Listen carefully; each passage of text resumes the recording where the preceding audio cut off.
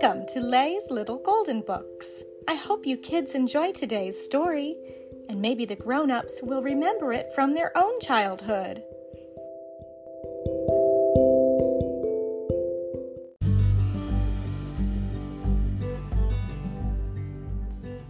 Illumination presents The Secret Life of Pets 2, Max on the Farm, adapted by David Lumen, a golden book. Max was a city dog. He loved living in New York, but worrying about baby Liam going to preschool made Max nervous. He started scratching too much. His owners, Katie and Chuck, thought that some fresh air might do everyone some good. They took Max, Duke, and even baby Liam to visit Uncle Shep's farm. Duke loved it, but Max thought everything he ran into was scary. A big spider, a bunch of unfriendly cows, a noisy tractor, vroom vroom, and a mean turkey, gobble gobble.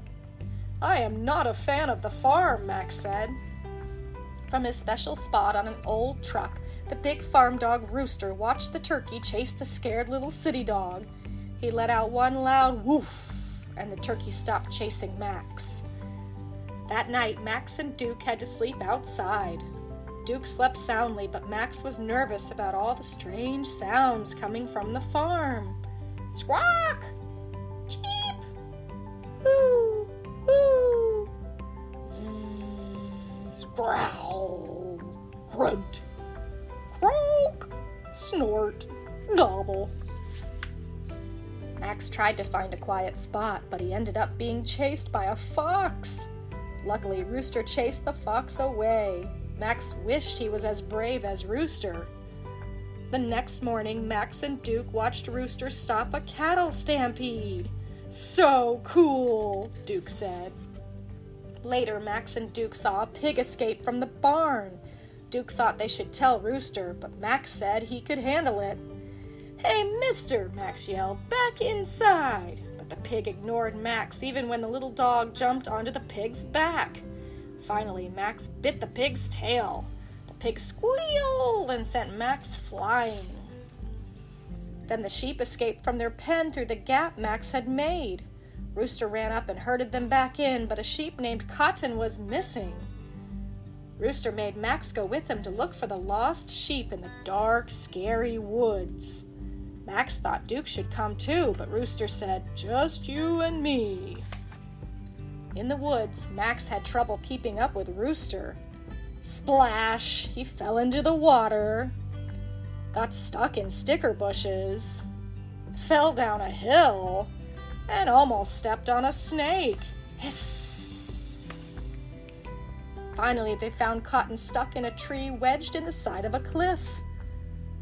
"That tree won't hold my weight," Rooster said. He called to Cotton, "Max is coming down to save you." Max was terrified. Rooster taught Max a trick. "The first step of not being afraid," he explained, "is acting like you're not afraid." Max slowly climbed down to Cotton, but the tree slipped and started to fall. Thump! The tree caught on the other side of the ravine. Max reached Cotton and swung him up onto a ledge. Then Max pushed Cotton up the cliff to the top, but Max lost his grip and started to fall. "Ah!" he screamed. Rooster caught Max's collar in his mouth and yanked him up. He was safe, and so was Cotton. When they returned the missing sheep to the farm, Max felt so proud. He felt like a completely different dog. "Hey, kid, good job today," Rooster said to Max. That night, Rooster invited Max up onto the truck to join him in a good long howl. Woo! Ow! Later, when Max was asleep, Rooster gave him a present, a really cool bandana, just like the one Rooster wore. The next morning, Max and Duke went back to the city. "Bye, Rooster," Duke said. "And thanks," Max called. Max had been scared about everything when he first got on the farm, but now he felt like he could do anything. The end.